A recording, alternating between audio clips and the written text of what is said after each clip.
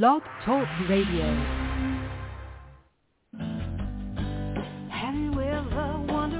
Welcome to MindShifters Radio with the Forgiveness Doctor, Dr. Michael Ryce. I'm Jeannie Ryce, your co-host. We also have co-hosts Dr. Tim Hayes and Michelle Pichet. We will share with you the wisdom of the first century Aramaic internal process of forgiveness. We offer tools and support 5 days a week. We will support you in building a solid foundation within yourself to live in pure love, in Aramaic, Rachma. Michael is the author of the book, Why Is This Happening to Me Again? For more information about the forgiveness process, please visit www.whyagain.org. And now, welcome to the show, MindShifters Radio.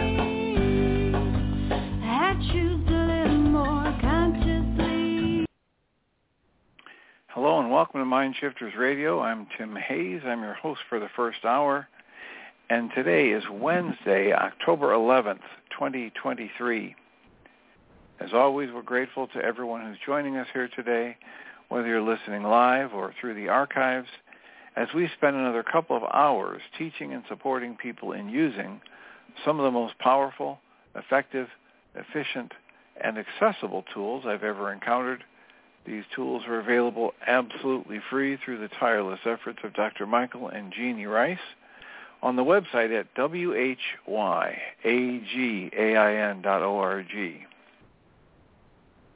If you go to that website and click on the two words that say Start Here in the upper left-hand corner, it will take you to a page where you can download and read Chapter 24 of Dr. Michael Ryce's book.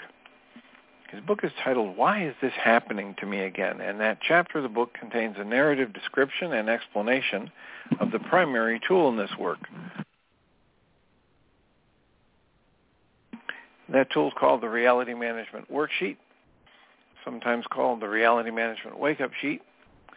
And it's a tool I've been using to great effect for 19 years to improve the quality of my life and most of my relationships, and to turn any negative emotional experience I have into part of the infallible guidance system that each and every one of us has been given. You can also download the actual worksheet process itself. It's a simple PDF file.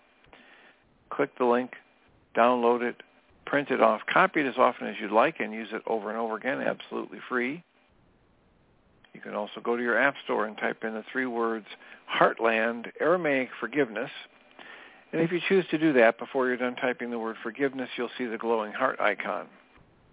If you tap on that, it will let you download a completely free and private app that contains the Reality Management Worksheet. It contains an abbreviated version of that worksheet process, and it contains a copy of the Dragon Klingon game, which is a wonderful way to introduce these tools to even younger audiences. We hope people do all of that soon and often, primarily because it tends to improve the quality of people's lives the more they actively apply these tools in their lives. And secondarily, because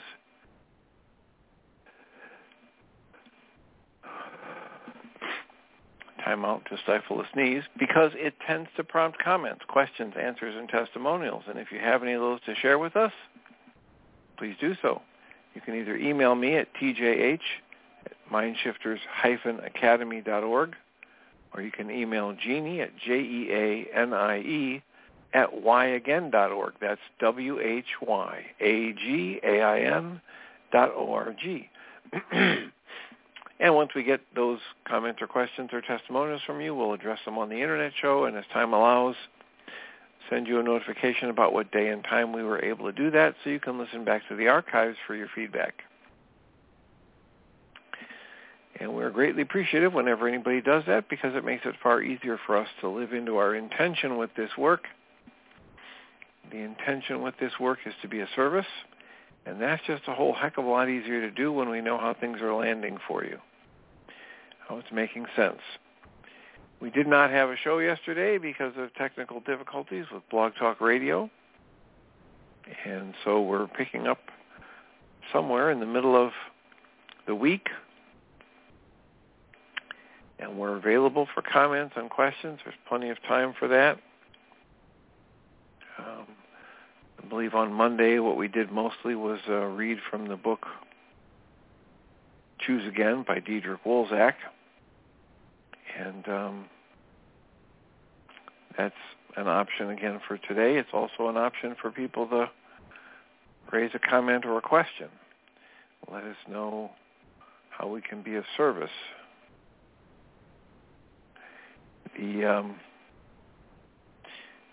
Being that it's a Wednesday, we had a support group last night, and we'll have another one on tomorrow.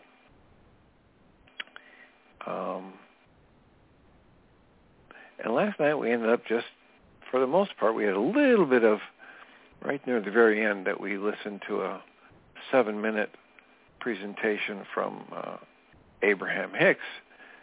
But for the most part, it was just individual processing and people going through some very intense things in their lives and us doing our best to support them through that.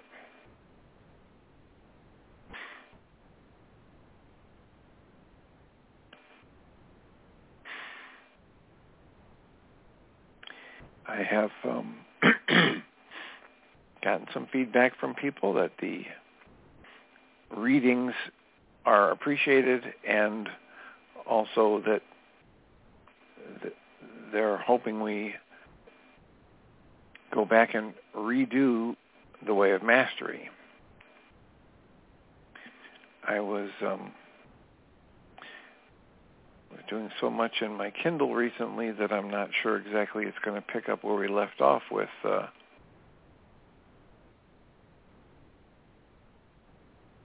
Choose Again book by Diederik Wolzak.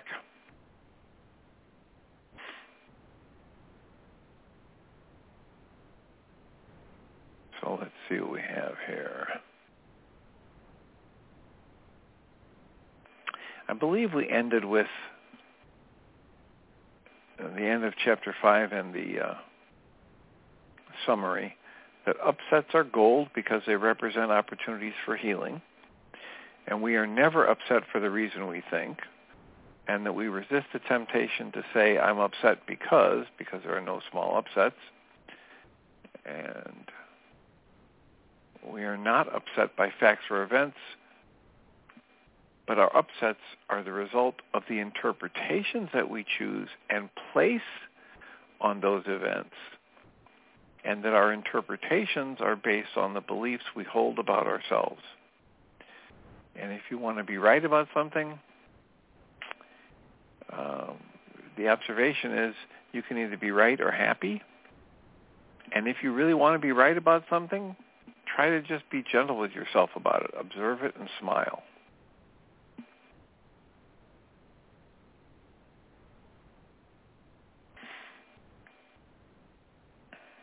And I'm really kind of wondering if this is where we left off or if we've already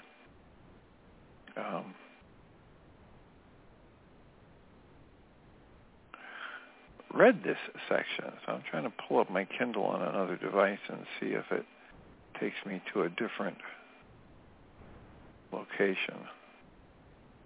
Or maybe somebody on the call can remember. Did we read?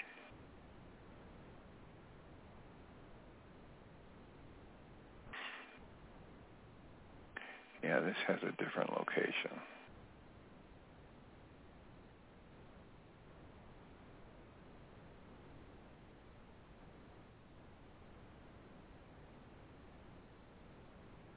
Yeah, we were talking about step 2 in romantic relationships, and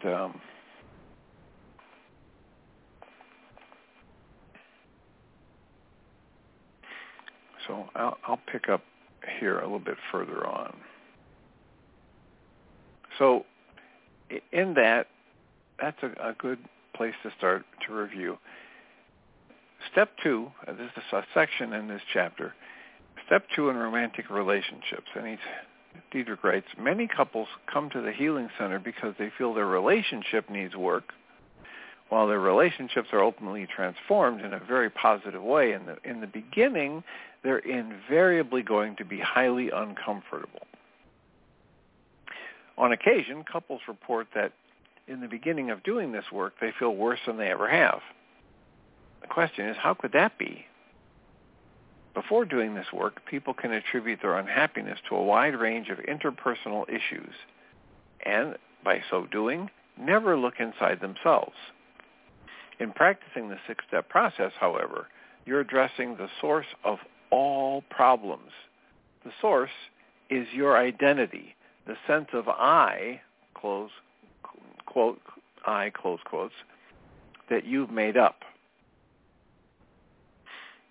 You are the cause of your relationship not being so wonderful, not your partner.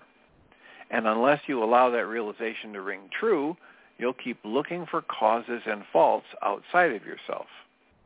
Thus, there are 2 big steps you have to take. The first is to say, it's all about me, and the second is to say, nothing has gone wrong. Both these statements will be a leap of faith at first. In fact, there is nothing wrong with your relationship.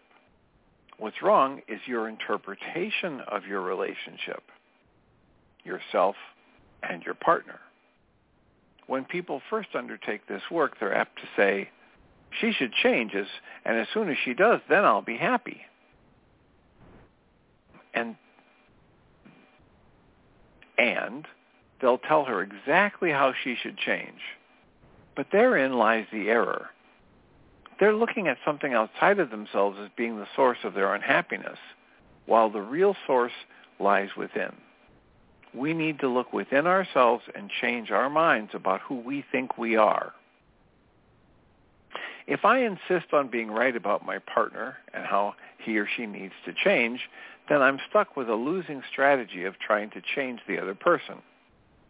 I might send them off to enlightenment workshops or yoga camps or all kinds of esoteric retreats because come heck or high water, I want them to change.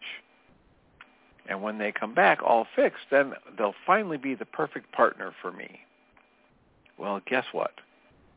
That will never happen. It will never happen for the simple reason that this person is already the perfect partner. I just don't see it. So what am I seeing instead? I'm seeing myself reflected in my partner. And that's what I don't like. When couples come to me for relationship work, the most important and difficult step is for each person to take total ownership of the entire relationship.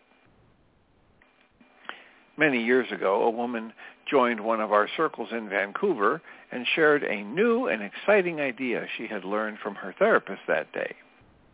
She said, I learned today that I am 100% responsible for 50% of the relationship. That does sound very strong and very powerful. But if you think about it for a minute, though, 50% of the relationship, how is that defined, and who does that defining? How long do you think it'll take to make your partner's 50% larger and larger? Here's the unpleasant truth. I'm not responsible for 100% of 50% of the relationship. I am 100% responsible for all of it. There's no other way to confront how the ego works. The ego always depends upon the constructs of blame and victimization. And those are the constructs that typically rise to the surface in relationship counseling. What couples learn in this 6-step process is to accept that it's all about, quote, me, close quotes. We have to change our beliefs about ourselves. And if we do, we'll have an entirely new experience. Not just in our intimate relationships, but in all areas of our lives. Our work is not about behavior modification or compromise or sacrifice. When I had relationship counseling for my own marriage long ago, it centered on agreements such as, if I agree to do the dishes, then you'll take out the garbage. It was all based on negotiating behavior, and it went absolutely nowhere. If you find yourself in a counseling arrangement that focuses on changing specific behaviors, either your partner's or your own, then you'll find that lasting results are hard to come by. That's because trying to get your needs met by another person will never work. Only you can meet your own needs. And that only happens by you recognizing that a need is just the belief that you're already lacking something. That need will never be met simply because it's not real. When you transform the belief and the need miraculously vanishes with it, you get to see a very different life. There is no lack. In capital T truth, there is no lack. In capital T truth, we are unchangeably whole and complete. That's why our work doesn't focus on behaviors. Obviously, if we are in an abusive relationship or we are self-destructive, those behaviors have to stop in the short term. But everything that's playing out in our relationships is just evidence for who we think we are. To be really happy in life, sooner or later, we're going to have to start healing the core beliefs we've carried for so long. There is no escaping it.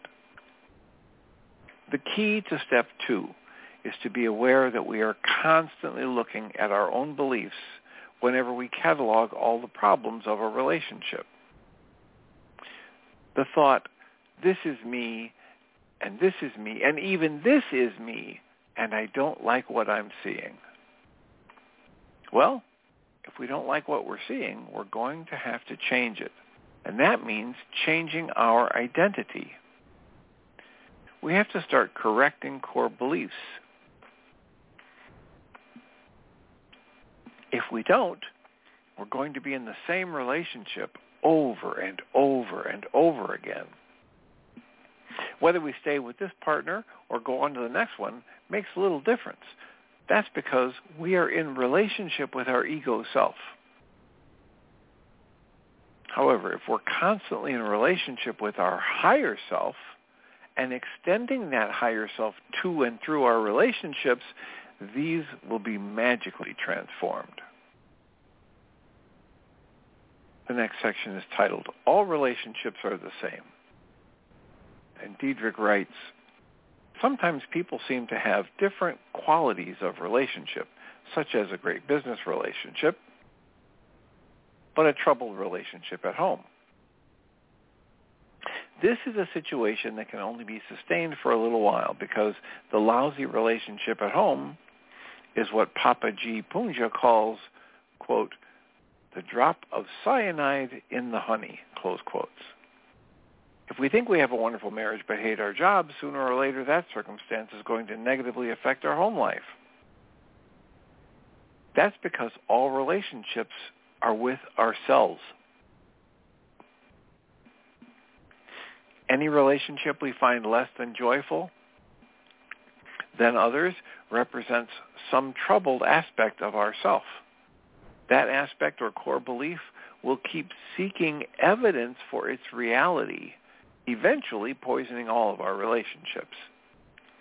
A man in his mid-30s, very successful in business, had absolutely no trouble attracting beautiful women. But after 2 or 3 months of dating, those women invariably became increasingly busy and had less and less time for him. They were overscheduled, they had demanding careers, they canceled dates, or they couldn't see him for days on end. Sooner or later, he always got the message that he was just not all that important. Why did it always happen to him that the women he attracted were sooner or later too busy or very busy? As we began our process, he turned his mind to the most recent time when a partner was, quote, not available, and how he felt. He strengthened it, and he immediately remembered, I'm 3 years old, I've stubbed my toe, and it's bleeding a little bit. I run into the kitchen where my mom is making dinner, and I say, Mommy, Mommy, and my mom turns around halfway and says, not now. Right then, this gentleman made up his mind. Women won't have time for me. And that also meant I am not important or I am not lovable. 30 years later, he goes to a cocktail party and scans the room. Perhaps there are 12 eligible women there, but only one who will eventually not have time for him. Of course, that's the one he'll be attracted to. If they connect, it's because she has complementary belief that being too busy will protect her from getting really close to anybody, thereby defending some wounded story of her ego self. We are all beings of energy. Beliefs are energy. Our energy field surrounds us, and when we connect with other people, it's usually because our energy field, our beliefs, meet with their energy field and their beliefs. So it is with our fellow at the cocktail party. He will pick time and again, he will pick the woman who eventually will not have time for him. He's looking to live a perpetual replay of that early experience with his mother so that it can be healed.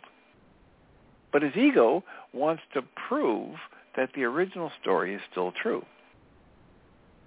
It gets more interesting, though. Even if the person to whom I'm attracted does not initially reflect my beliefs, over time he or she will. Let's say I have a belief I'll be betrayed, and my new partner is the most faithful person the world has ever known.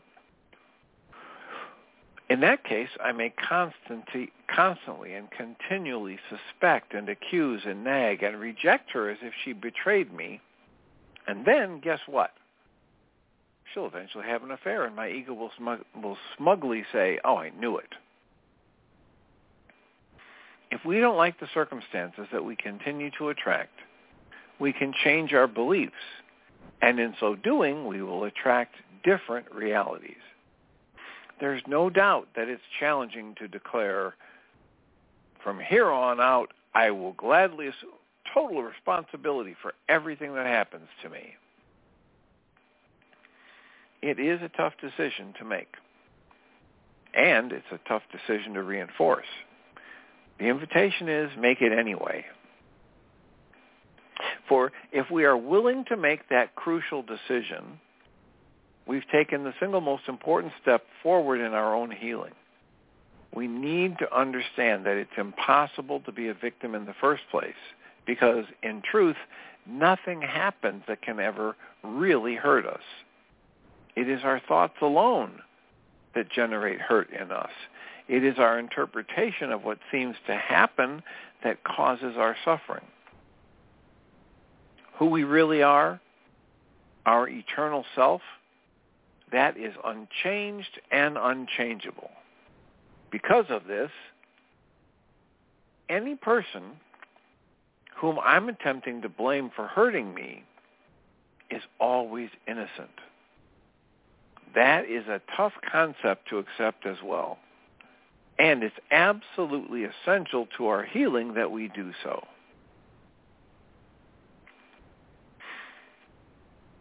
The next section is titled, Reversing Usual Cause and Effect.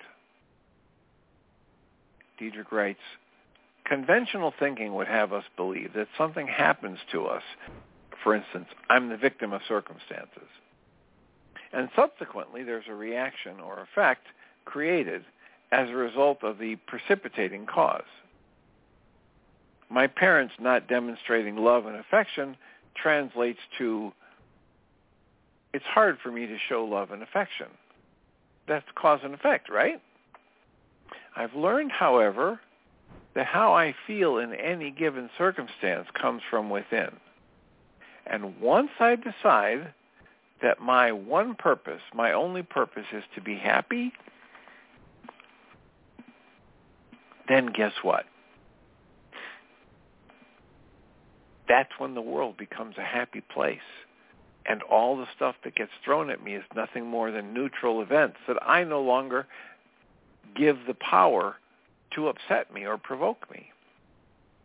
I've learned how to welcome everything that comes into my life because I understand that nothing can ever really hurt me. I welcome the rain.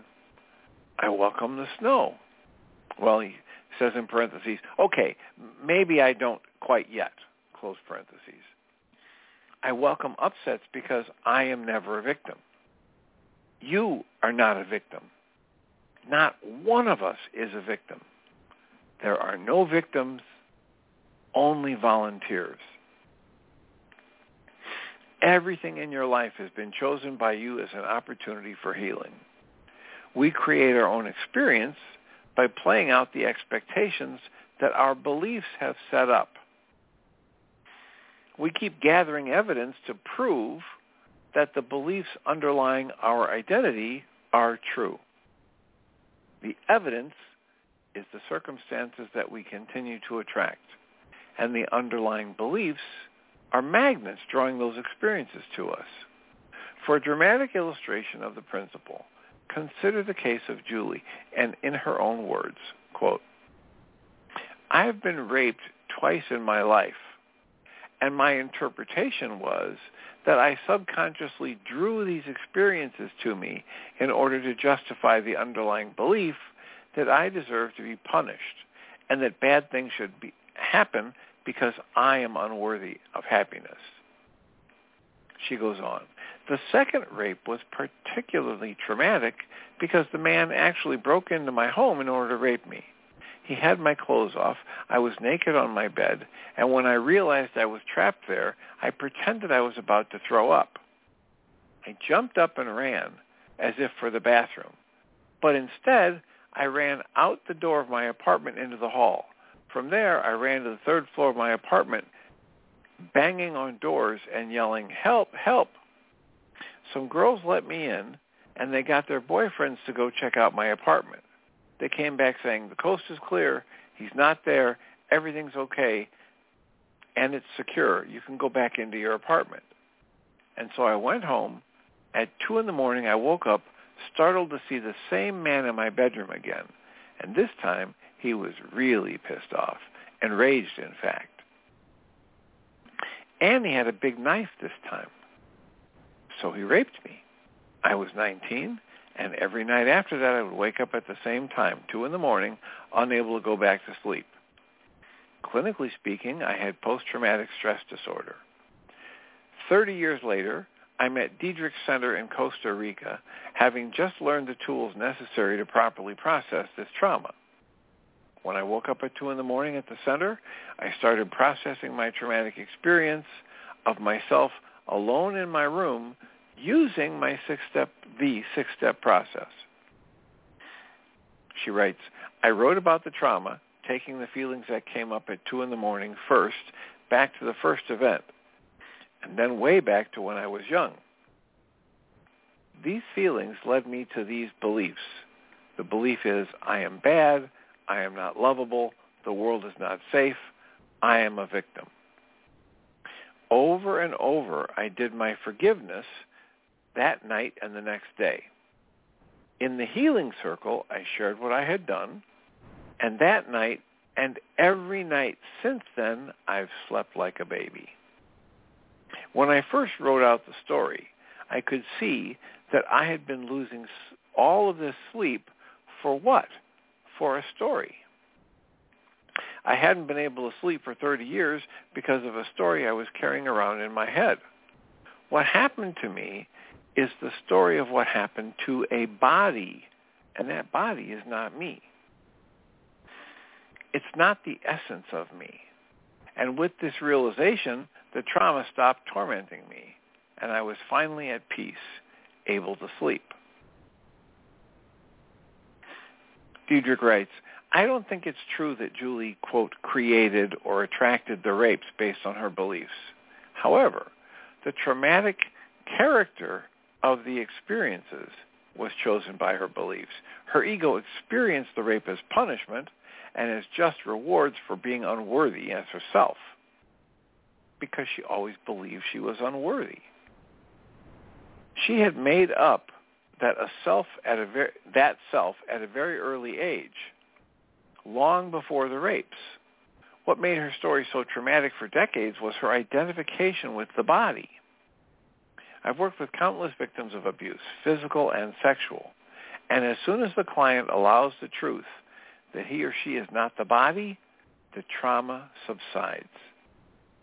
these things were done to the body, and we are not our bodies. I have a body, but I do not identify with that body any more than I identify with my car. I will look after my body and lovingly take care of it by giving it proper nutrients, etc. However, in this work, I teach that the body is in the mind, as opposed to the idea that the body is the home of the mind. That's a huge shift in seeing the self. See the self, an essentially Eastern way of seeing it, compared to the way most people in the West believe, that my body exists within my mind, not the other way around. The next section is titled, Enough of the Story. Diedrich writes, I've said much about the story in this chapter, and perhaps I need to clarify something. Initially, it is important for people to be able to tell their story, simply because they need to know that they're being heard. There's a trust that develops because of that. And after telling your story once or twice, it no longer serves a purpose. The Blackfoot Indians of Alberta have a wonderful healing circle tradition. Anyone in the circle is allowed to tell their story twice. If they start a third time, everybody turns their chairs around. In other words, they're sending the message, enough already. They just don't want to hear it anymore. Why not? Because in the story, there is no way out. Because in the story, I get to be right. Here is the choose again variation on the Serenity Prayer, which may speak to you now after reading what we have so far in this book. Here's the Serenity Prayer from the choose again perspective. Quote, God, grant me the serenity to accept the people I cannot change, the courage to change the one I can, and the wisdom to know that it's me. Summary of this chapter. Point number 1, it's about me, not another person. And this is always true. Point number 2, we cannot be victims. Point number 3, there is no one to blame. Point number 4, we are the authors of our own experience. Point number 5, do not believe your own story. Point number 6, so you don't really feel like allowing step number 2? Then okay, but don't make yourself wrong. That's the toughest step for all of us.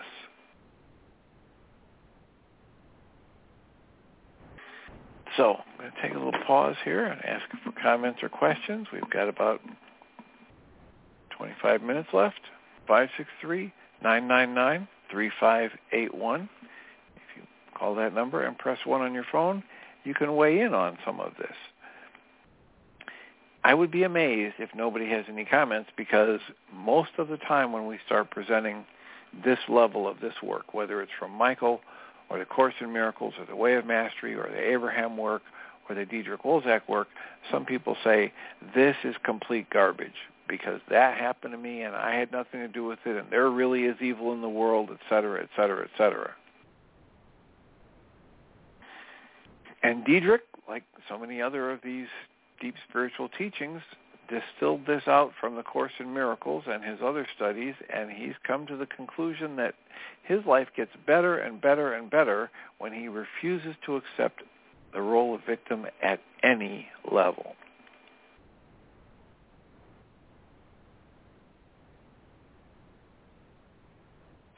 And he says that's one of the hardest things for anybody to do, so he understands it. If it's not landing well for you, please let us know. If there's some way to talk about it, if you have a question to help clarify it in one way or another, please let us know. The way Michael Ryce talks about this is, he talks about the tool of responsibility. And to talk about responsibility as a tool means I actively look at everything that's gone on that's led up to where I am today and that I don't like where I am today. And then I go back and I reevaluate it and I single out what was my part in this? What if I have a choice in? What have I chosen to focus on, or what actions did I take, or what actions did I not take that led me to this situation?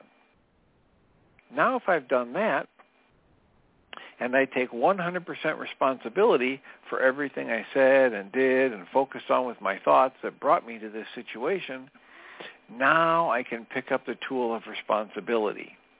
And what this means is I have the ability to respond differently the next time by focusing on only those things that I have control over. And in the tool of responsibility, there is no mention of blame, no mention of guilt, no mention of attack or vengeance toward oneself or anyone else. And that is one of the toughest things to do for somebody in the Western mind that's been taught the good guys wear white hats, the bad guys wear black hats, there's always good and evil, it's always a struggle and a battle. Hopefully, the good wins, but you can't ever let your guard down. You got to be willing to kick some ass to get good results, etc. That's the Western mind that's always in comparison and competition and us against them and division. And you can observe for yourself what those results are. So again, I'll recite the number. If you're on the line or you're listening through a computer program where we can't access you, but you've got a comment or a question, give us a call at 563-999-3581 and press 1 on your phone.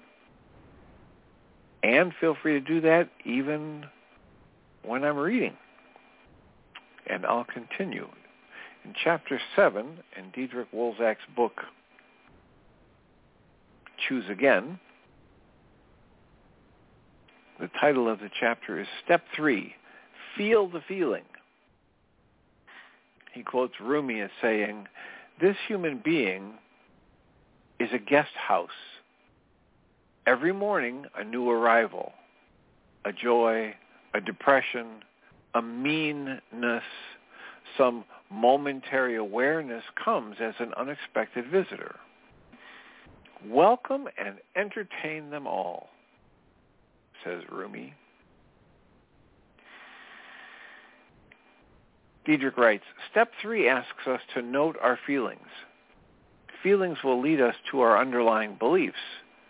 Those beliefs are the barriers to our happiness. We subconsciously choose our feelings based on who we think we are. Our feelings are not the natural outcome of what may be happening, whether it's at work, at home, in traffic, at the store. We just think that they are the natural outcome of those events. If, for example, you find out that your preteen daughter is smoking weed, that is a fact. That you react with anger or worry or horror or sadness or a host of other feelings is due to your interpretation of that fact. That interpretation is chosen by the beliefs that have been triggered, which may include that you're a bad mother or father, that you are unworthy of parenting, and that you're guilty. We really have no choice. We have no free will to choose the feelings we experience based on those beliefs.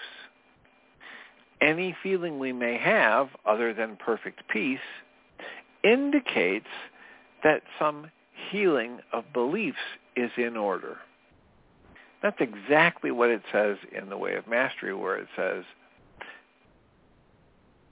reactivity of any kind indicates the need for forgiveness. And in that work, forgiveness means dismantling of a negative perception. It's very, very similar to what Diederik is saying here, the dismantling of a negative belief. Diederik goes on and says, the feelings that lead us to our underlying beliefs are completely insignificant in themselves.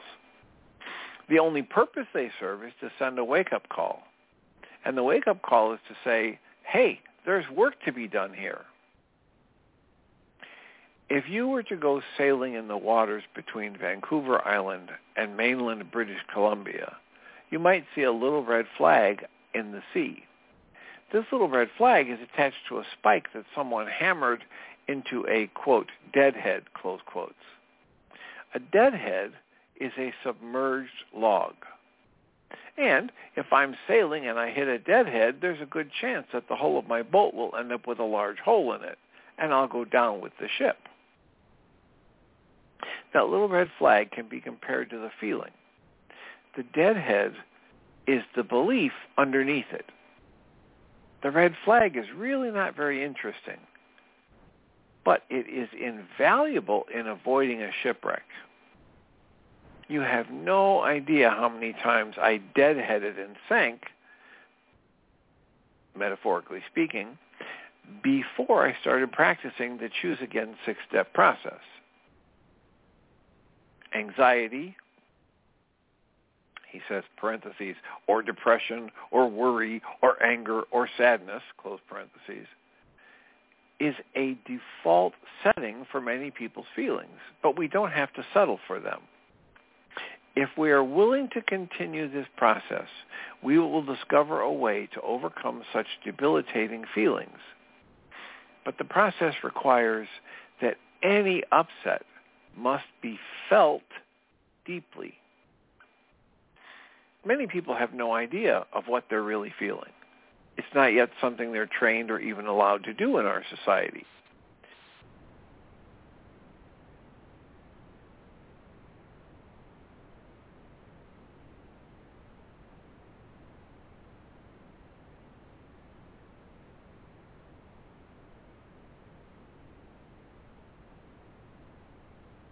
Outside ourselves, as we discussed in the previous chapter. We think we can't help but feel the way we do because our feelings are caused by outside agents. We can't change the government, we can't change the weather, we can't change our partner, we can't change the banking system, and so we either commiserate about our feelings or we cover them up. We may do this by eating comfort food or shopping or having a couple drinks or taking antidepressants. When we turn to one of these false solutions, our suppressed feelings are unexamined. Our underlying beliefs continue to fester like an infection covered by a Band-Aid. The next section is titled, Josie's Struggle. Josie, one of our staff members and a former client of Choose Again, came to us as a highly successful athlete with medals, championship titles, and a whole host of emotional issues, including body image. After 2 years in the medical system, Josie still had a lot of trouble feeling, partly because of a slew of medications, partly because of years of denying her terrifying feelings, as she recalled. Quote, I had a very easy life compared to other people. I'd always gotten to do what I wanted, and my family supported me, so I didn't really have to develop a lot of coping skills. I had always shoved down feelings and never looked at anything. One day, I realized that I didn't want to pursue the goal of becoming an Olympic athlete anymore. But I didn't know how to convey that to my family and friends because they had great expectations for me. I'd been going along with the program. I'd been not really looking at anything until I realized that I wasn't happy with the path I had chosen. When I realized this, I felt as if a carpet had been pulled out from under me, and then I got really scared because I'd built my entire identity around being a successful athlete. Everybody I saw asked, hey, are you still going to the Olympics? And I thought, I don't want to tell them that I don't want to be an athlete anymore, but I also had too much pride to admit how I was really feeling, so I became anorexic. This was my way out of having to be accountable. Choosing anorexia would enable me to say, well, it wasn't my fault. I'm anorexic. And this forced me to stop being an athlete. Instead of saying, I'm not really sure I want to be an athlete anymore, and that terrifies me because I built my entire life around that dream. At that point, I was able to identify my response as part of a recurring pattern in my life. For example, when I was very young, I used to figure skate. I remembered thinking, I'm not going to be the best at figure skating. My body is not a figure skater's type. So I quit figure skating without examining any of my feelings around the issue. Because of this pattern, I couldn't just say, well, that's what I'm feeling. I couldn't just say, hey, I need help. Instead, I acted out my fear in passive-aggressive ways, which no one understood, least of all me. I put myself literally at death's door so that family and friends would have to rescue me. All this drama took the focus off my desire to change my professional goals and dreams. And I didn't have the courage to face that squarely, head on. At the age of 17, Josie weighed only 105 pounds. She writes, I went on a crash diet, losing 25 pounds a month. Anything I did eat, about once a week, I threw up. Finally, I admitted to Mom, I'm miserable and I have to go to the doctor. The doctor took one look at me and said, oh, you're depressed. This pill will fix everything. She didn't ask me how I felt or what was really going on. Her solution was to give me a magic pill, and that would presumably make me happy and solve all my issues. About a week later, understanding that pills couldn't address or fix the deeper issues of why I wasn't eating, I realized I needed to see a specialist about my anorexia. A family friend, who's head of an eating disorder clinic at a major hospital in my area, agreed to meet with me. But he just gave me a prescription for a new drug, saying, okay, now go on this pill, which will work faster than the other antidepressant you're on. Again, we didn't even discuss anorexia. Days later, I started having suicidal thoughts. I shared these with my mom. The doctor had asked me whether or not I was suicidal just a week earlier. At that point, as confused as I was, I couldn't comprehend how anyone could ever kill themselves. And then, a week later, I was totally obsessed with swallowing a whole bottle of pills. I went back to my initial doctor, a woman who'd prescribed antidepressants for my friend's brother, who ended up killing himself. So, when I told her I was suicidal, she sent me to the emergency room of the hospital because she didn't want another suicide on her watch. Psychologically and medically, I was very unstable at that point. But I was brought back to some semblance of health about 10 days later and released. But when I got out, I starved myself again. And within another 10 days, I was so dehydrated and malnourished, I was taken to a pediatric medical ward. They shoved feeding tubes up my nose and again snowed me with drugs. I spent 7 weeks on that ward without seeing the light of day. I was having temper tantrums. I was acting out. Security would come and inject me with a tranquilizer and tie me to the bed. My interactions with the staff became kind of a game. One day I grabbed a bottle of bleach off the cleaning cart and chugged it back. So they never put me in the kids' psych unit again, which had kitchen table and kitchen knives. And I told the staff, there are knives in the kitchen and I'm going to cut myself up with them. Because that was the game I was playing. Dietrich writes, Josie's life turned around dramatically when she came to El Chilio and began processing her beliefs. Weaning off the meds allowed her to begin to feel. And here's a note, in parentheses, in brackets, choose again will never tell someone they must come off their meds. And we never advise anybody how to do it safely. If a client wishes to go off meds, we suggest that they ask for a safe withdrawal protocol from their doctor, whoever has prescribed the medications. And if he or she is unwilling to design such a plan, then we ask for advice from 2 psychiatrists who are intimately familiar with our work. They will suggest a safe protocol, and even then the decision is still entirely up to the client. He writes, 90% of our clients do go off meds and stay off.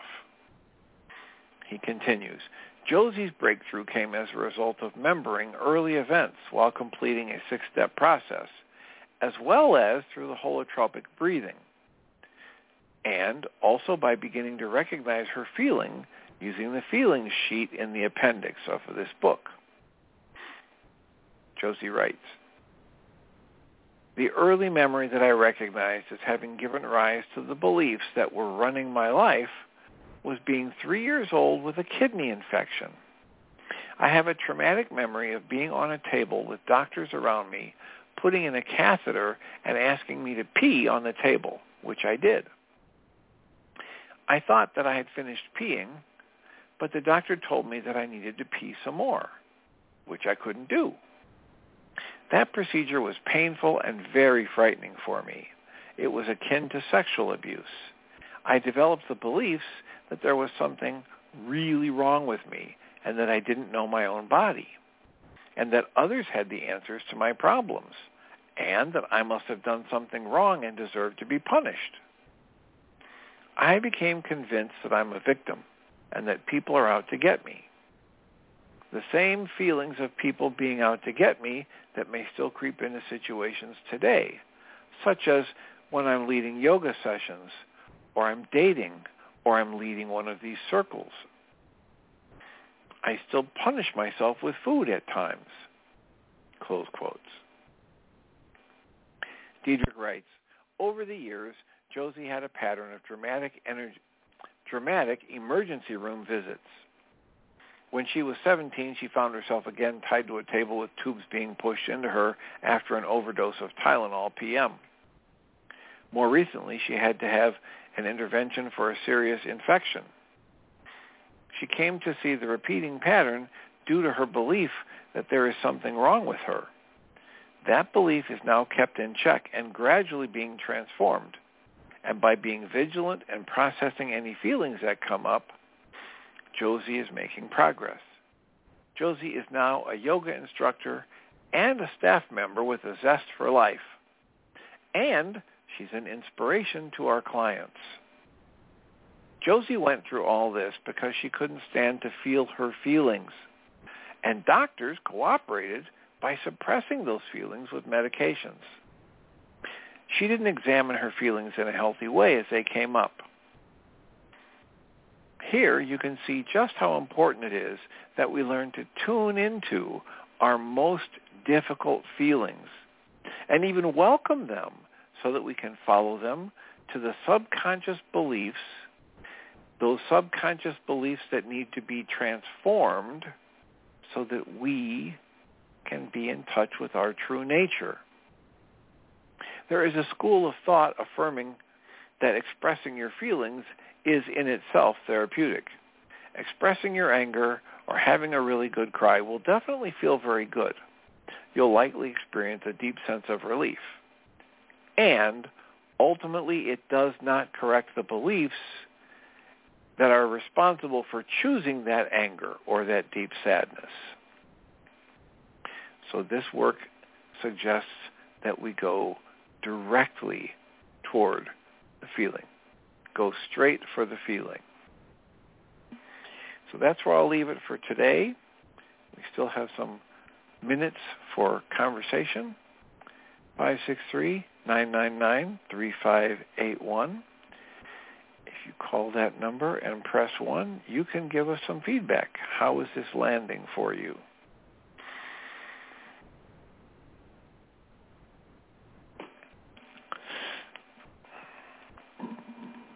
I believe it was on the 2nd of this month that in the reading of this book, the entire 6 steps were contained in that 1-hour show. And it might be worth going back and rereading. You might also search on the internet for the PDF file of the 6-step Choose Again process by Diedrich Wolzak. I have a copy of it on my computer because I was able to download it from his website years ago now. But I'm told that that's difficult to locate on his website.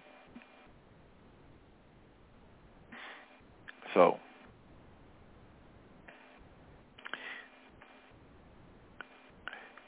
I will look at making that available in different ways as we continue this, if anybody's interested in having the written version of it. Although we also have the audio version available from the 2nd of October. Pretty sure it's the 2nd of October. So again, apologies for not being here yesterday. Technical difficulties with Blog Talk Radio. Thank you all for being here today. It's quite a lineup on the call. And we're getting ready for our second hour. We've only got about 4 minutes left.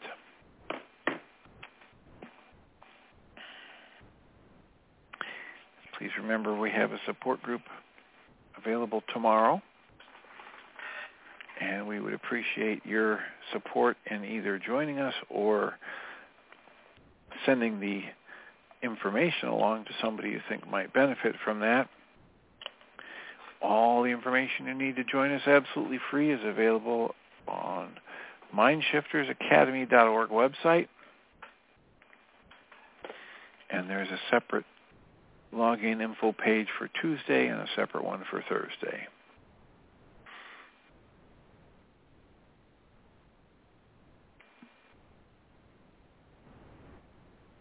We are entirely grateful for everyone who's joining us and learning to use these tools, and it warms my heart at different times that I've got a number of people who've been exposed to these tools who've decided to move on and teach it to others.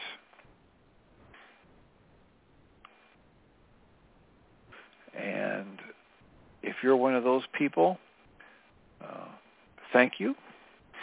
If you have started your own support group, thank you. I know that in starting the group, you're getting the rewards right there. You don't really need anybody to tell you thank you for it because it is its own reward. And at the same time, if you've got any comments or questions to make, I've just remembered that this internet show literally began because it was intended to be support for people who might want to start their own support groups. It's evolved into other things, clearly, but that's still one of the functions we can perform. So if there's any way we can support you, either in learning how to use these tools or starting your own support group, or maybe even finding one that you can join virtually, other than ours, if for whatever reason that 6:30 to 9 p.m. Central Time isn't fitting your schedule, you can reach out to Jeanie at jeanie@yagain.org, or you can reach out to me at tjh@mindshifters-academy.org. And I'll remind us all that we come from love. We're made of this stuff we call love. We actually are love, and everything else is false. And I'll welcome Jeanie Ryce. Thank you, Dr. Tim. Appreciate it. You're very welcome and deserving. Have a wonderful show. Thank you. You were going to say something else? I was just going to ask, you are still reading from the Choose Again 6 Steps? Yes. I know you're reading Diedrich, but okay. Yep. Awesome. Yep. Diedrich Wolzak's book, Choose Again. Awesome. Okay. All right. Blessings. Thank you. So welcome, everybody, to the second hour of MindShifters Radio. And today is Monday. No, it's not. It's Wednesday, October the 11th, 2023. And our call-in number is 563-999-3581. And press 1. That puts you in the queue. And we'd love to hear your comments and questions because that makes this your show. We'll give Michael a moment to dial in. And I'll just say we did get the app updated for Google. And it looks like we're going to have to do it again for Apple.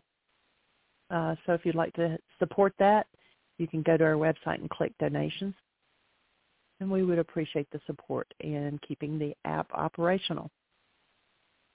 There are several things coming up. Tomorrow is the second Thursday of the month, and so we'll have the Global Book Club, and they're going to be doing Chapter 10 of the book. They're moving through it. If you didn't catch the archive, the last meeting that they did, they actually walked through a very powerful worksheet with a young lady, and that's in the archives, so you can pick that up.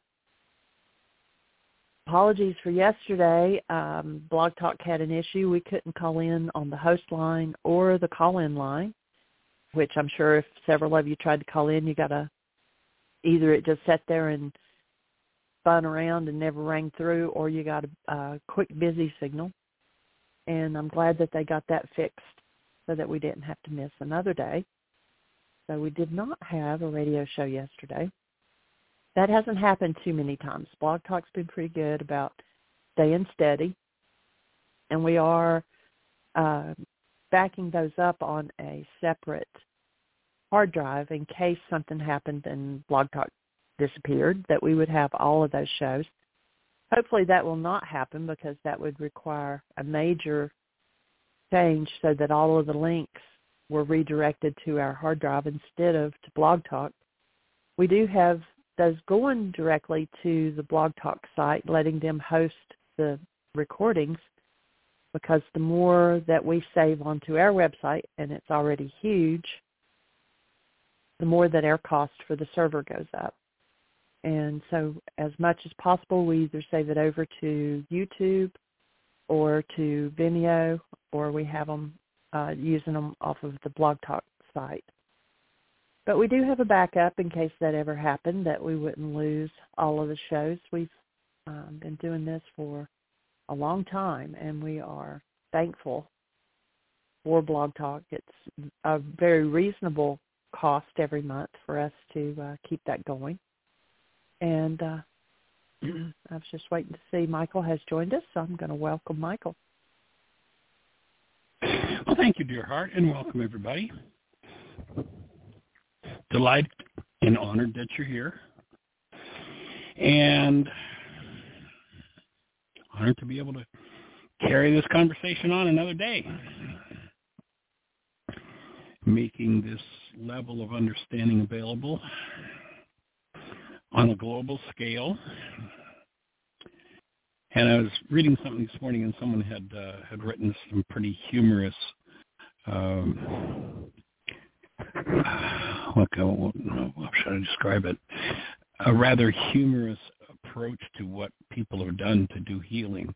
And they go through how they went to Peru and they did this, and they went to the shaman, and they went to the sound bath, and they went to the crystal bath, and they went to the this, and they took this drug, and they took that drug, and they did this, and they did colonics, and they did, I mean, it was just this whole list. And it was really, I mean, quite hilarious. Somebody had done some work to really put this whole list together. And in the last analysis, all you have to do is learn and do forgiveness, and everything else falls in place. Having done a lot of those things myself over the last 50 years, you know, having gone to medical school to learn about healing, and learned little there compared to what I learned from this master healer, master physician, Yeshua, who 2,000 years ago laid the whole game out and said, here's how it works, folks. Here's what you have to do. And the extremes that people go to in order to try to recover sanity, in order to get back to functioning as a human being, are really pretty bizarre. And in a sense, sadly, because oftentimes people have tried so many things, and all of those things that they tried really just didn't get them very far. In fact, it did the reverse. People have tried, somebody said, this will work. And when they tried and tried and tried and tried and, quote unquote, nothing seems to work, then when something that is workable comes along, oftentimes people ignore it or won't do it because their thinking is, well, I've already tried everything. And so having already tried everything, why would I do something else? So people live in that world of, they made me mad, they got me upset, they scared me. Oh, what's happening in the world, that's the problem. And there's so many scams out there that try to show you how to deal with what's going on out there when what needs to happen is to lead you back inside where the problem is.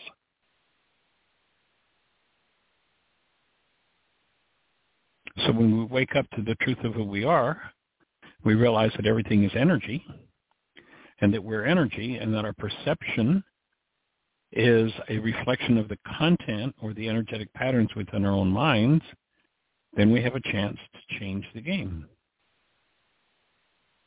And when you change the game, everything in physiology changes. But you can only change the game from the inside. Oh, you can fight and struggle to try and make it happen out there. That's not where it happens.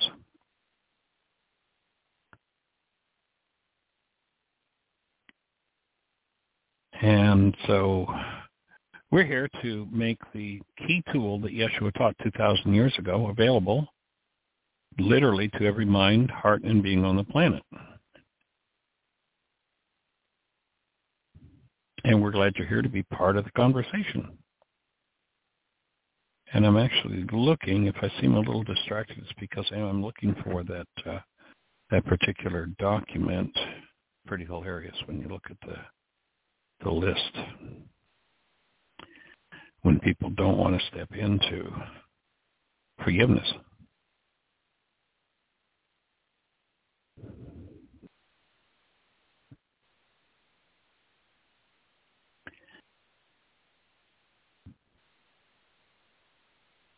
Well, unfortunately, I'm not finding it, so I'll let that go. But I thought I could find it. It would be a fun read. So, Miss Jeanie, do we have anybody in the phone queue with a hand up or anybody in the chat room with a thought for us? Or maybe a question from the app? I have not received any questions, and there's no questions in the chat room, and nobody has a hand up. So we have 52 minutes. Press 1 and let us know how you would like this conversation to go. And if you're on another station where we can't see you, 563-999-3581 and press 1. We'd love to hear from you.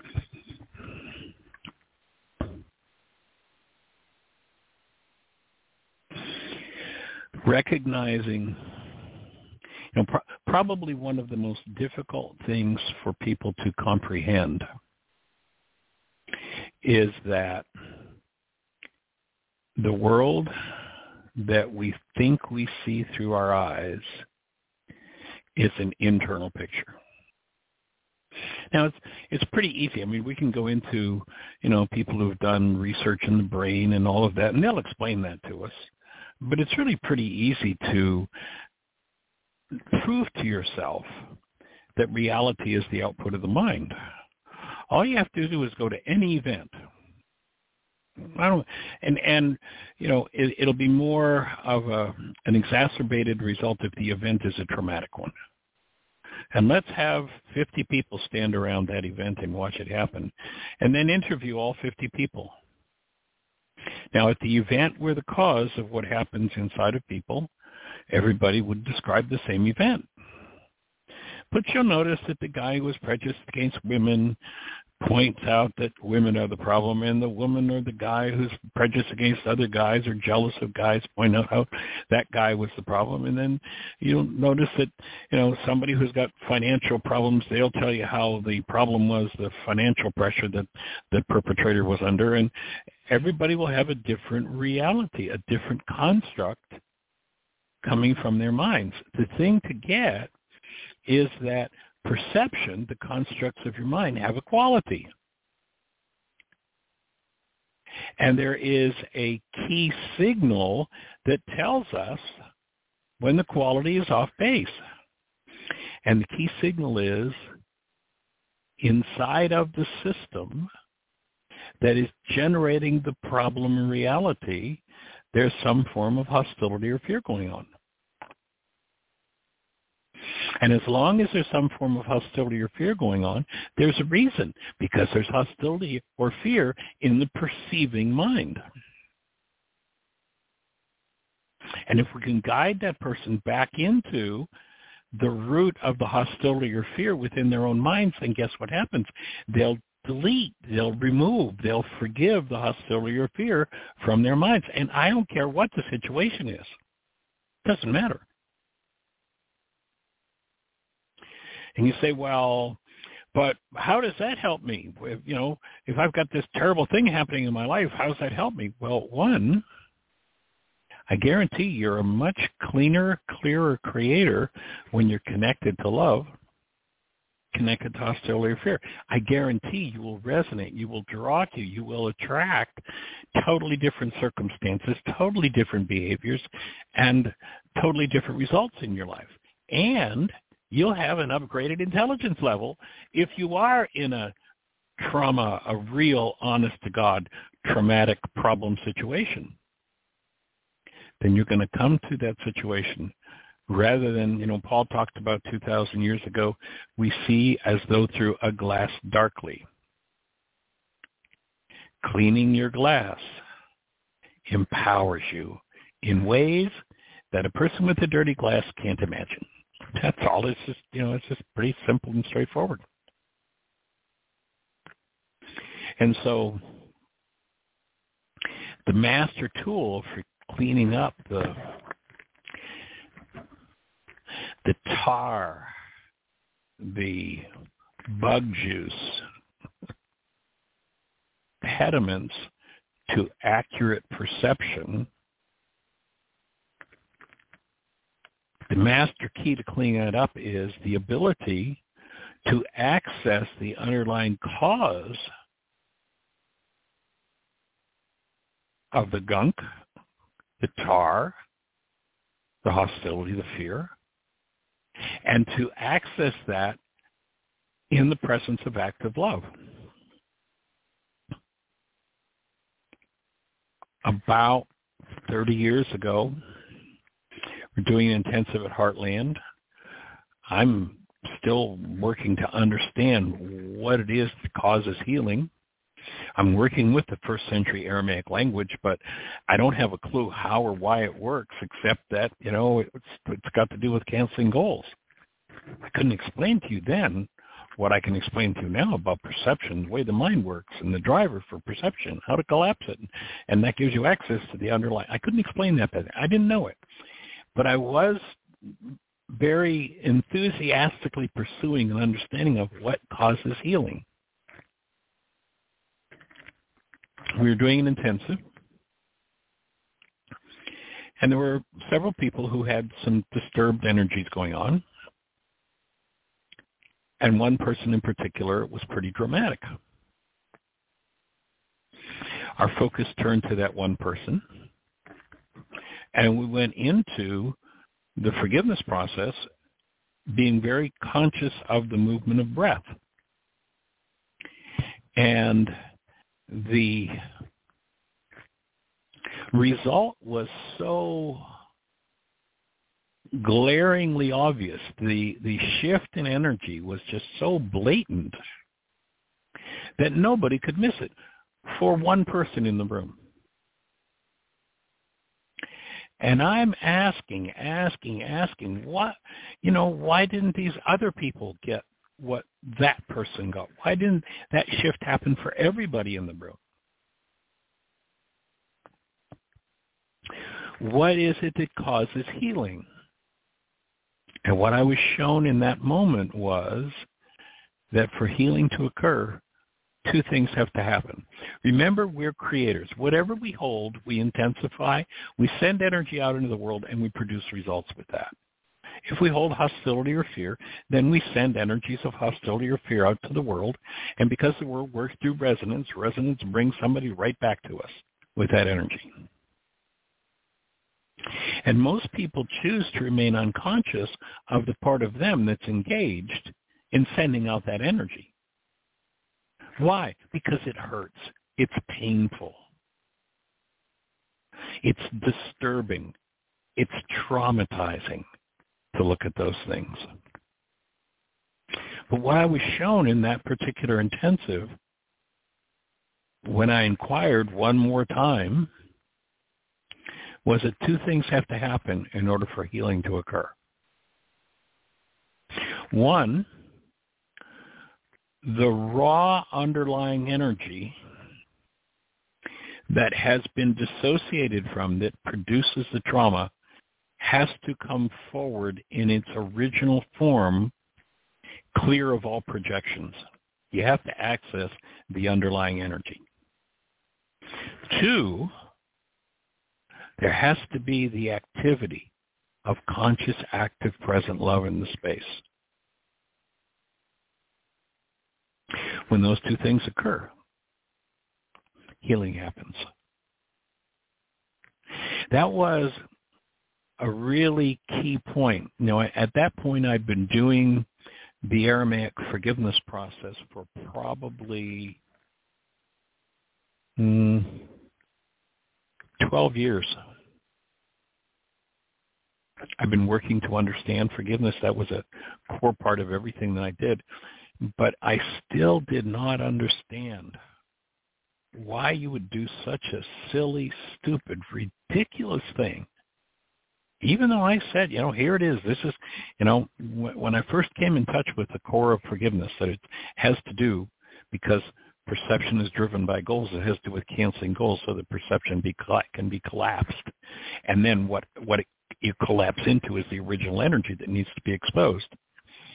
I didn't understand that back then, but that was a core part of what we were doing, because over time I had introduced that idea of canceling goals to a number of people, and because of the feedback I got from it, it did not particularly impress me, but it was something that I would mention from time to time.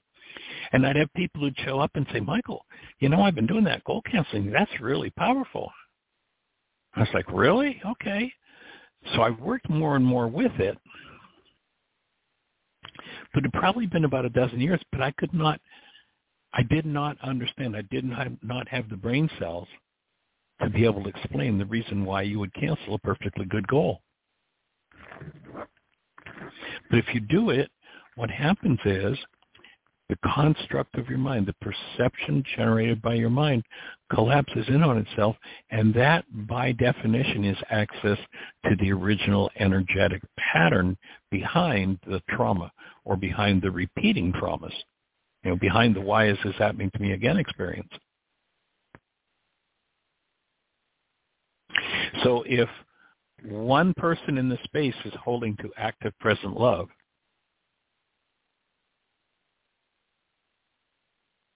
whoever opens the hidden parts of their trauma to themselves, that trauma begins to dissolve. There's one of the reasons why community is so powerful. It takes a significant amount of practice to hold love active and present in your mind while your trauma is moving. Many people can't do that for themselves. That's one of the purposes of this radio show. Because we have a whole cadre of people, not just Jeannie and myself, but a whole cadre of people who are there holding the space.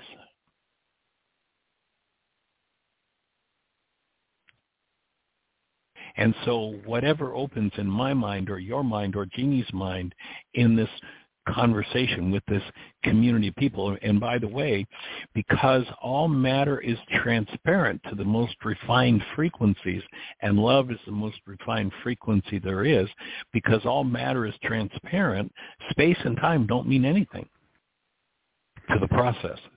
In other words, I can be here in Bristol, Virginia, and you can be in Toronto, Canada.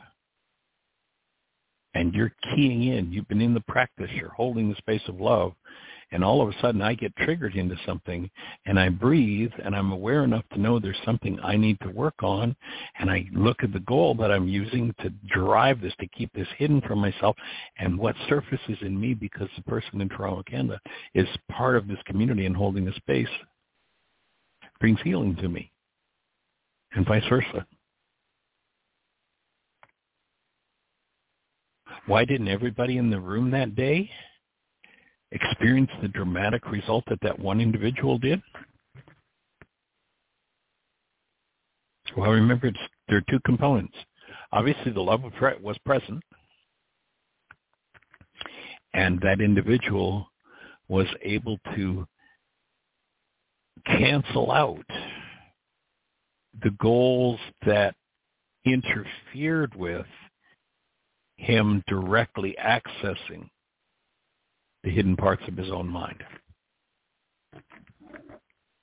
When those two things meet, there is a transmutation of energy. There is a shifting of the form of energy. And we call that healing. So ultimately, it doesn't matter what the underlying dynamic is. It doesn't matter how deep, dark, dirty, nasty, evil, wicked, whatever words you could use. It doesn't matter how black it is, how dark, how void of light it is. If light comes to it, the space is illuminated. We have this thing called a flashlight. The room is totally and completely dark, and I push the button on the flashlight, and bingo, it seems to disperse. Does the darkness disperse? No. Darkness is an absence. It's not a presence.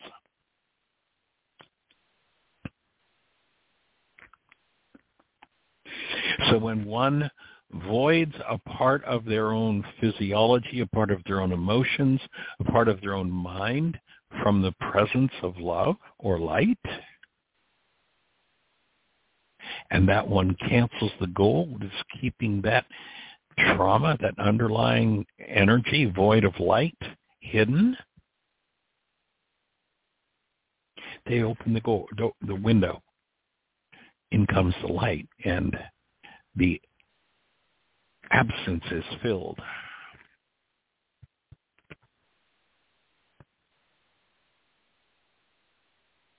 So I invite you, if you're not doing worksheets, to really pick them up and put the pen to the paper and really make use of it.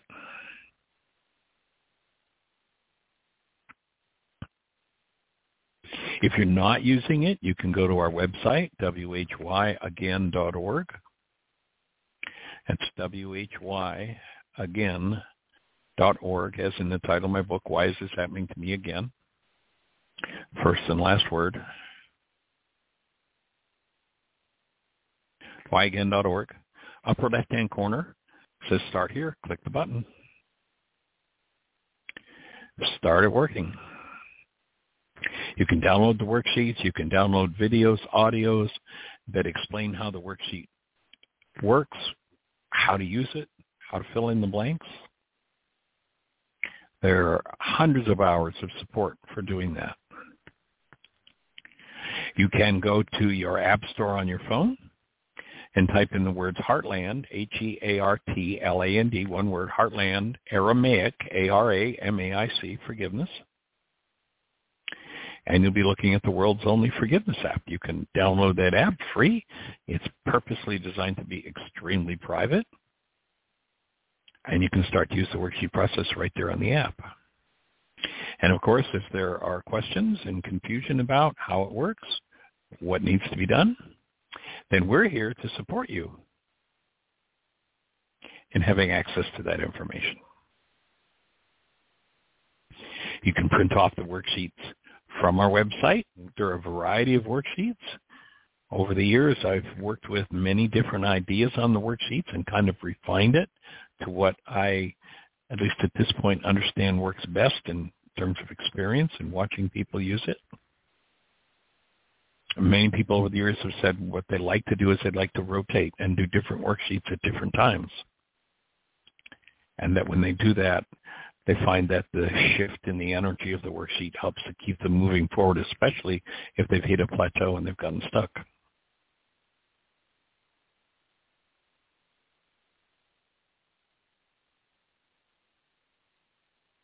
What I finally came to understand is what I can now explain in just 2 minutes as to why you cancel a perfectly good goal. Because your goal is the driver for the perception that you have. And if you're hiding the root of your perception and there's pain in it, canceling the goal will expose the pain. When you expose the pain to love, it dissolves. That's all. It's transmuted. So we're here to hopefully transfer the understanding of that core tool to every mind, heart, and being on planet Earth. And we're delighted that you're here to be part of the conversation. So, Miss Jeanie, do we have anything happening in the chat room? Or anybody in the phone queue with a hand up? No, Yinka's with us in the chat room. And I have hi there, young lady. Welcome. Waiting for you to come on, that tomorrow is the book club. Let's talk about that a little bit. There is, our most recent book club meeting, we did a worksheet, a live worksheet. So it ended up being about a 2-hour session. And it was just some really poignant moments happened. And I invite you to really download the link for that. I'm sure Jeannie's probably already putting it in the notes. And put them to work. Give a listen to it, and the worksheet will come to a whole new level of understanding. And I did just find that piece of information.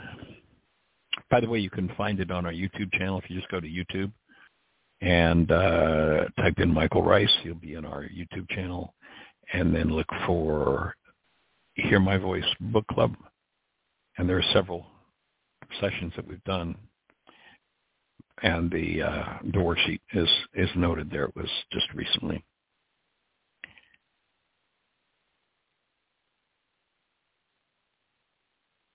So the passage that I was talking about when I first started the show that I found was quite hilarious, and the things that people do before they come to find the actual tools for changing the mind. This person writes, well, you say there are experts who have answers. Psychiatrist, the analyst, the social worker, an astrologer. You take up religion, you get philosophy. You take Earhart's seminars. You tap yourself with EFT. You get your chakras balanced. You try some reflexology. You go to ear acupuncture. You do iridology. You get healed with lights and crystals. You meditate. You chant a mantra. You drink green tea. You try Pentecostals. You breathe in fire. You speak in tongues. You get centered. You learn NLP. You try actualizations. You work on visualizations. You study psychology. You join a Jungian group. You get Rolf. You try psychedelics. You get a psychic reading, you jog, you jazzercise, you have colonics, you get into nutrition and aerobics, hang upside down, wear psychic jewelry, get more insight, biofeedback, gestalt therapy. You go see your homeopath, your chiropractor, your naturopath. You try kinesiology. You discover your Enneagram type. You get meridians balanced. You join a consciousness raising group. You take tranquilizers. You get some hormone shots. You try cell salts. You have your minerals balanced. You pray. You implore. You beseech. You learn astral projection. You become a vegetarian. You eat only cabbage. You try macrobiotics. You go organic. You eat no GMO. You meet up with a Native American medicine man. You do a sweat lodge. You try Chinese herbs, moxa combustion, shiatsu, acupressure, feng shui. You go to India. You find a new guru. You take off your clothes. You swim in the Ganges. You stare at the sun. You shave your head. You eat with your fingers. You get really messy. You shower in cold water. You sing tribal chants. You relive past lives. You try hypnotic regression.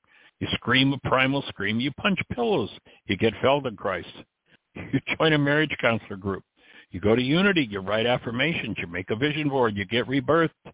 You do the I Ching, you do tarot cards, you study Zen, you take more courses and workshops, you read lots of books, you do transactional analysis.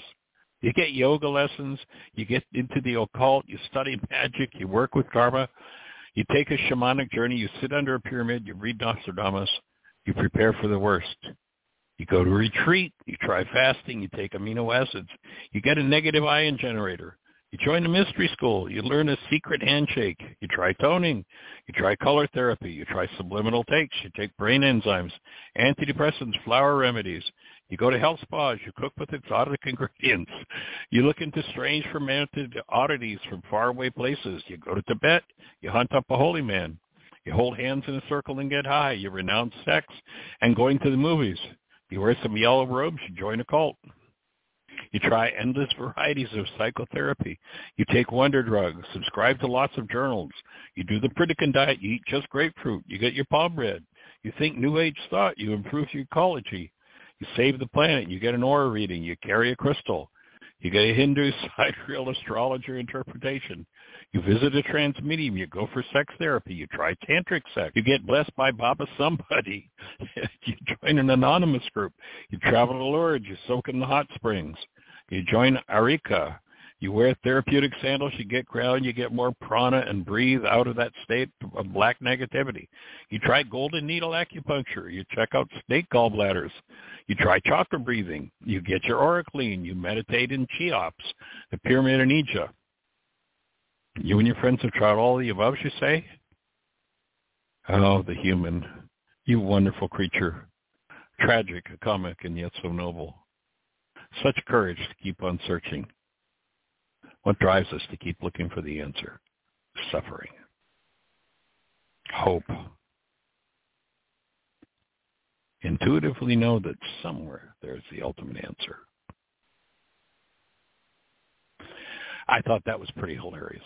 the journey. Having done some of those things myself. Yes, I did go to Tibet.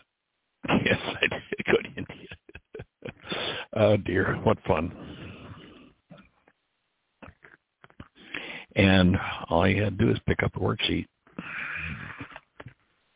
Now, does that mean you don't do any of those other things? No, it doesn't mean that. It doesn't mean if you're a junk food junkie, it doesn't mean you're going to get healthy eating nothing but junk food. If you do forgiveness, you'll do better than you would if you don't do forgiveness. But no, you're going to have to do something about your diet. You're going to do something about your habits. You're going to have to shift and change. But all of that will come about as a product of forgiveness. Without forgiveness, people fall into all kinds of patterns of dissociative thought and find 1,000 ways to keep their self-inflicted trauma hidden from themselves.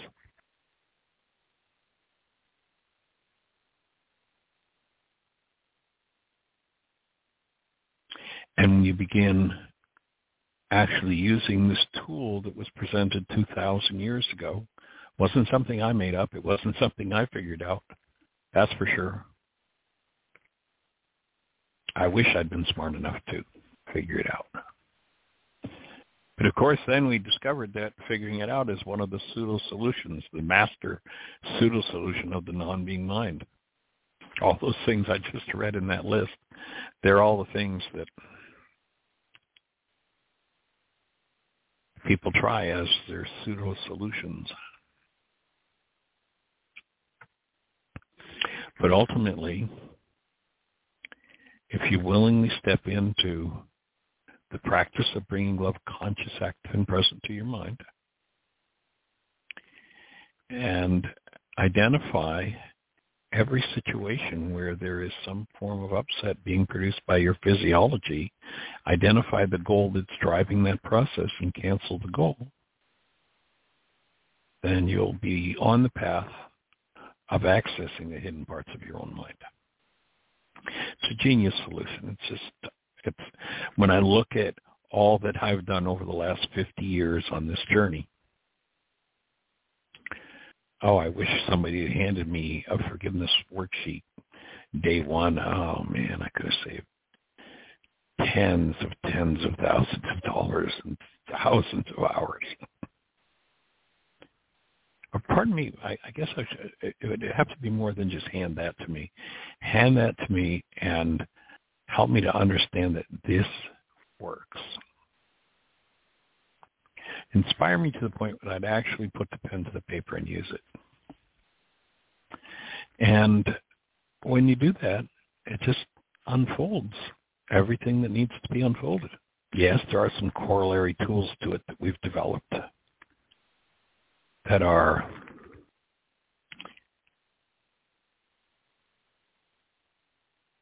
that enhance and accelerate the forgiveness process, but that's the core of it.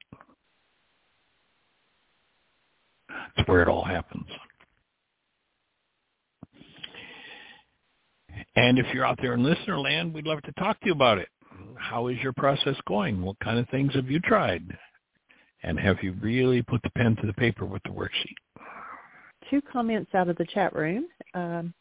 Cool. Said she added when you talked about the worksheet process, and I did put that link in the notes for today, and it's also under schedules in the book club, and it's also on our YouTube channel.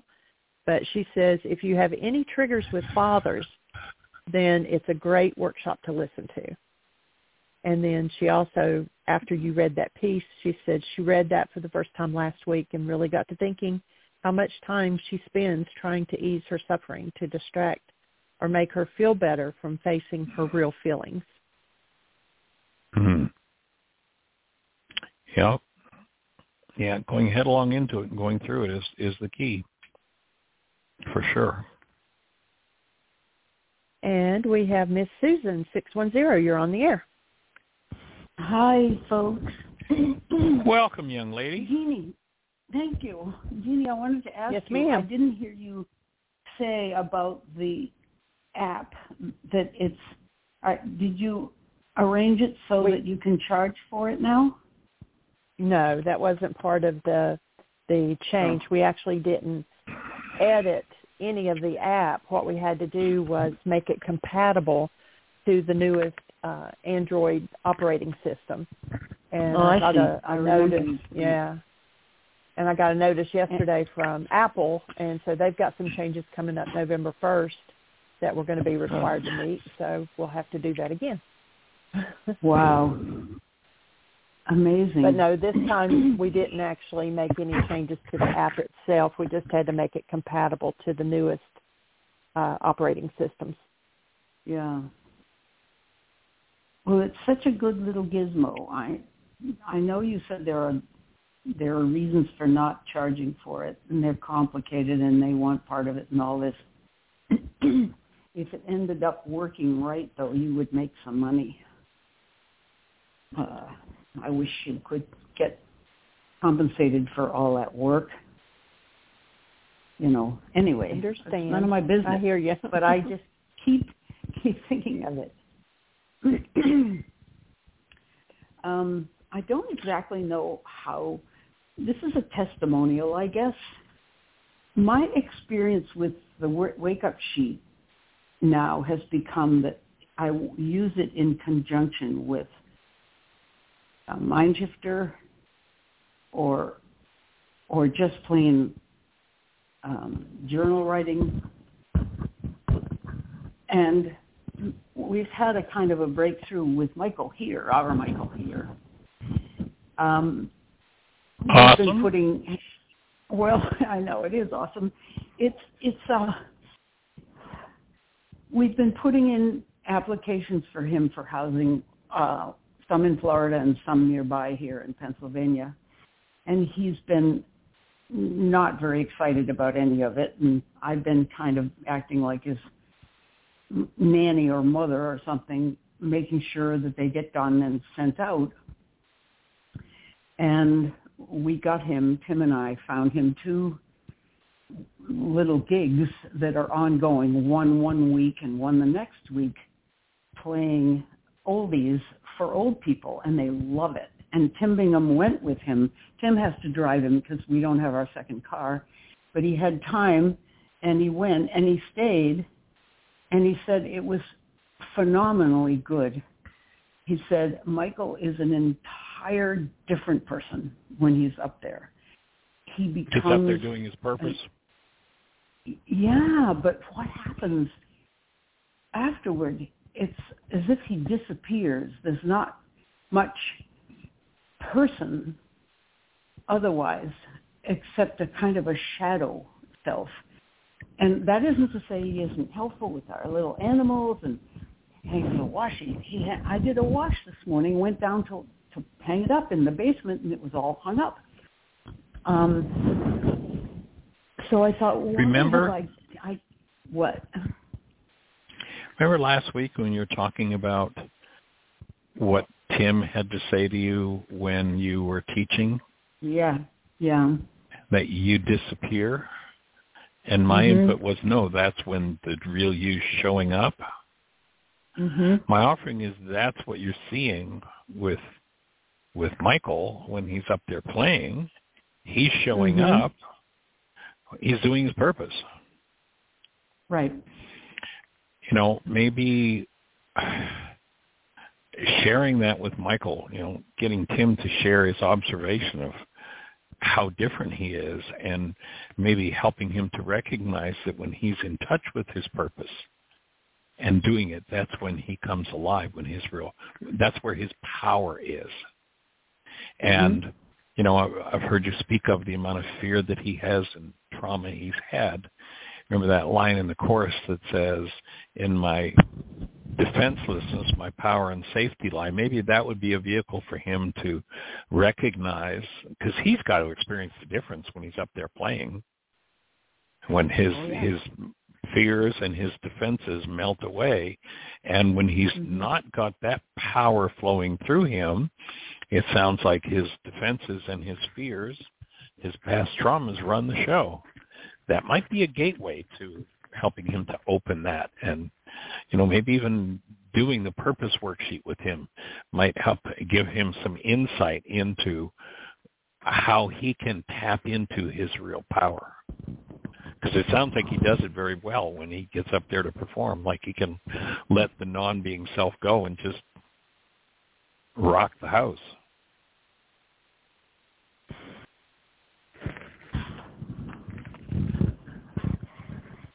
Well, that would be the idea. He does know that. He says, that's who I really am. He says, I really interact with people. Well, actually, he's not. I don't think he's really interacting with them, because he doesn't make friends. But he says that. He says, we banter and we exchange jokes, and people are responding to me, and some of them got up and danced.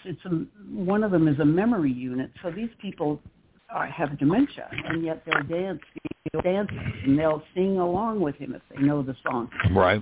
And he loves that. And he did say, this is what I should be doing, which is like you just said. This is his purpose. However, he said to me, he finally said, the reason I drag my feet about these applications is I don't think I can live in a room. I've got to live in a car so I can drive around and get gigs, because I can't have gigs if I can't move around, and I don't have money for a room and a car. And I have to make money under the table, because Social Security will dry right up the amount I get. They'll take it away if I make $200.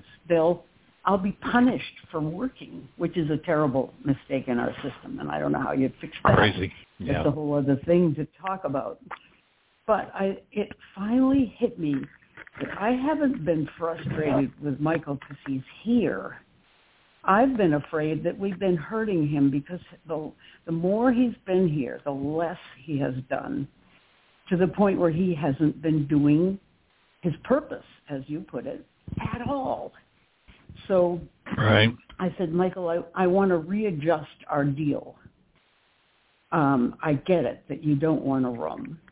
And he wrote to me so many, if only, but, yes, but, I can't do this and I can't do that. And you both know how frustrating that can be if you get an idea and they shoot it down because of some resistance somewhere, and there's a ton of that. In any case, I said to him that for me, it's been very painful to see him lie so fallow and feeling as if maybe we're hurting him rather than keeping him here.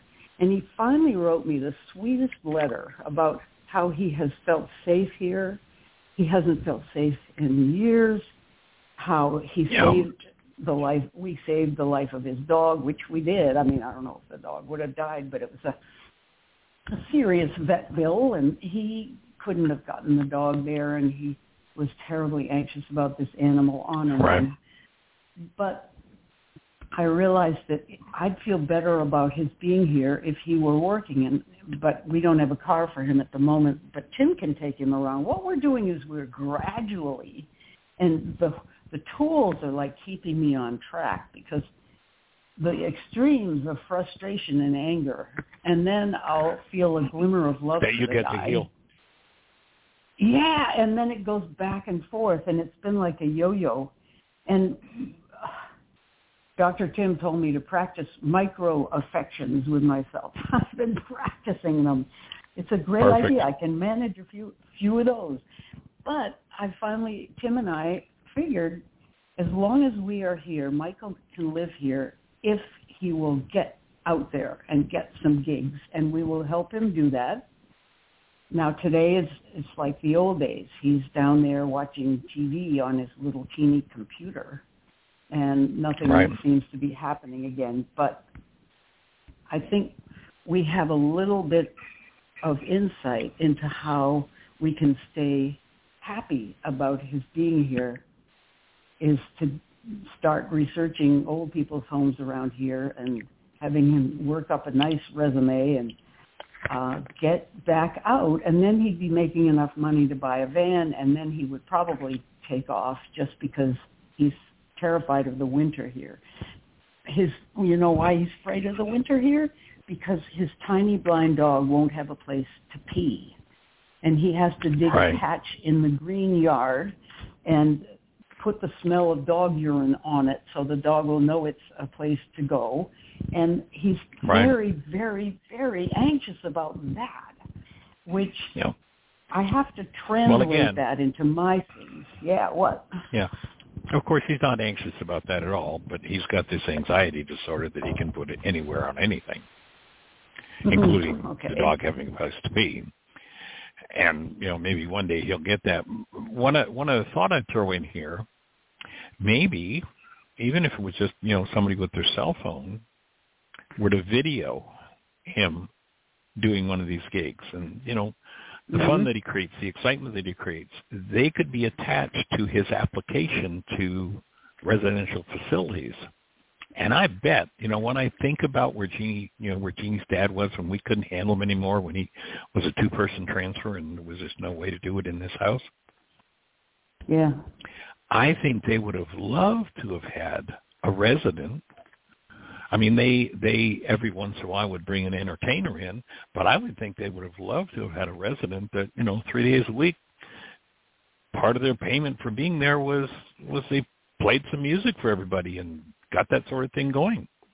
That sounds like it might, open, every door, that he'd have a safe home, that he'd have warmth, he'd have companionship, he'd have friends that he can interact with and play with, he can do his purpose, and maybe even have his dog there. Yeah, I asked him about that, because these places might well want to make that arrangement, but he said he didn't want to do that. He has his reasons. I can, every new place he goes might look appealing to him, and we can bring up the subject again and see whether that might be a good place for him to be. He is, approaching 70. It isn't as if he's going to have all his generators going for a long, long time. He needs a safe, permanent home. Right. Yep. I hear you. So I hear you. I'll hold the space for him. Thanks. Well, I wasn't even going to call in because it's not that interesting a story, but the tools are my friend, and they're just keeping the intention to hold love active and present is huge. Yes, and giving yourself micro-affection is an awesome, great idea too. Yeah, it is. even if it's just for a second or two here and there till the habit becomes ingrained. That's an awesome idea. Thank you, Dr. Tim. Think so too. Yeah, it's a good idea, commitment in the mirror type of thing. I'm not ready to do that flat out, but this is possible. Wait a minute. I didn't quite understand. What was that about the mirror? That you're not ready? You should do a commitment in the mirror, put one hand on your heart mirror and one hand on your own mirror, and say the loving things that you might say to a partner or something to yourself. And you haven't done that. Are you? Oh, cool. I gave it a few. You deserve it. A few tries. Well, you could maybe do it in micro moments. Yeah. When I maybe just every time you pass the mirror, you could give a glance, and there you go. There you go. Hey, you're pretty good looking. Right. Yes. Anyway, it's a small report, but it's good to have a plan that's better than, because when I suggested Michael get out there and put his resume together and get out there, he just says, "You want me to leave? I'm in the way." It's a huge escalation to being thrown out again. I said, this has nothing to do with that. We've never mentioned that. But anyway, so it's but it sounds like it's always in his mind. Doesn't take much to trigger it into activity. Yep, it is. So, and Michael, I do have a question. He says he is on the spectrum as an autistic man. I don't get the sense of that by, anything that he does particularly, but he said, nobody gets me. I don't speak anybody's language. I'm sorry I don't speak well with you, which isn't the case. I've never noticed a problem. And I said that. I said, you do fine. And he said, that's because I'm working at it so hard. But if I just acted like myself, you wouldn't know what to make of me, and you'd probably not want me around. I make jokes that nobody gets, except when I'm on the stage and the audience is in a certain mood. I can make these jokes, and he told me one of them, and I'll tell it to you. And he said, you failed. I told you a joke, and you didn't like it. The joke was, I love to play in the leaves and hide in there, and then my dad can roll over me with the motor lawnmower, the big lawnmower. It was a joke about getting shredded under the leaves, and I had an unduly severe reaction to that because I had a friend get run over. She was hiding in the leaves in a gutter, and a car parked there.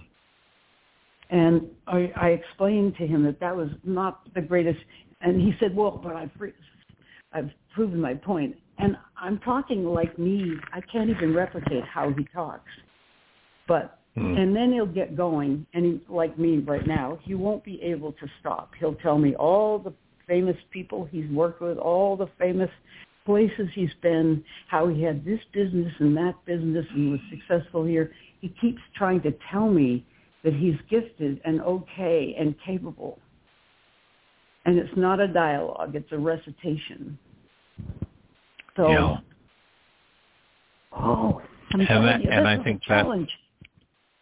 I think that's one of the sets of symptoms that goes with being on the spectrum too. Oh, you think so? There's a different brain just works differently. Yeah. And you don't have the avicin there now, do you?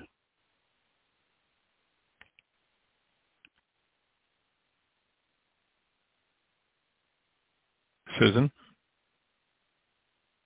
Hello? Well, sounds like we lost the young lady. Yeah, she just called back in. So you're back on, Susan.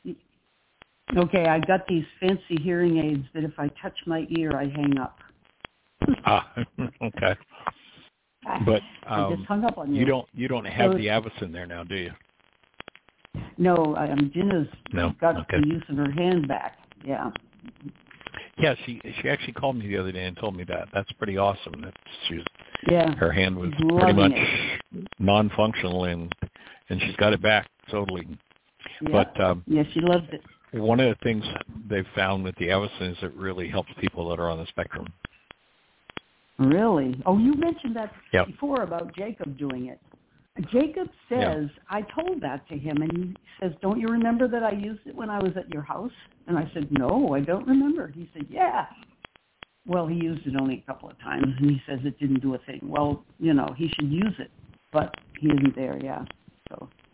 Yeah. Well, holding the space, dear heart. Thanks. Yeah. All right. Well, any other thoughts for you today? No. Thanks so much for listening to all that. Delighted. Glad to hear things are moving forward in terms of the challenges, the gifts he's giving you to bring your healing up, and the gifts you're giving him. It's pretty awesome that he's got that. Sounds like otherwise it's a pretty tragic and traumatic world for him. Oh, yeah, it is. Okay, Michael, thanks. All right. You have a blessed one. We appreciate you. Okay, thanks, Michael. Okay, bye. All right, bye-bye. All right, Miss Jeanie. Well, we're down to about the last 5 minutes. Yeah, I'll Do just we have add, anybody else out there? No, there's nobody else. I was working with a gentleman the other day, and he was talking about, whether he was being successful in doing all the work and things like that. And then he remembered going to a business meeting that morning and that his staff was even like, okay, what's going on with this guy? So I said, just little things like that shows your success. You can't compare yourself to other people or, to where you're wanting to be, small things that you're creating a difference. And we had a hand just now go up. So we have a couple minutes. Doug, 314, you're on the air. Hello, Michael.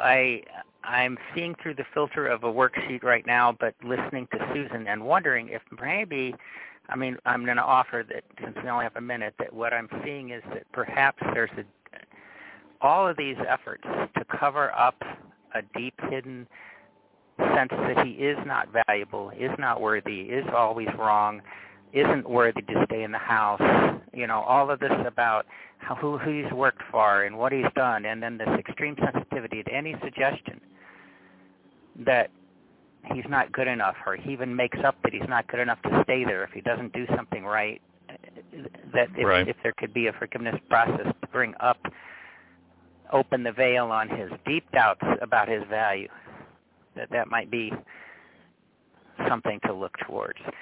Anyway, I'm doing a worksheet from your earlier thing. I know we're out of time, but when you were talking about forgiveness, I just became highly triggered. And like, okay, what is this?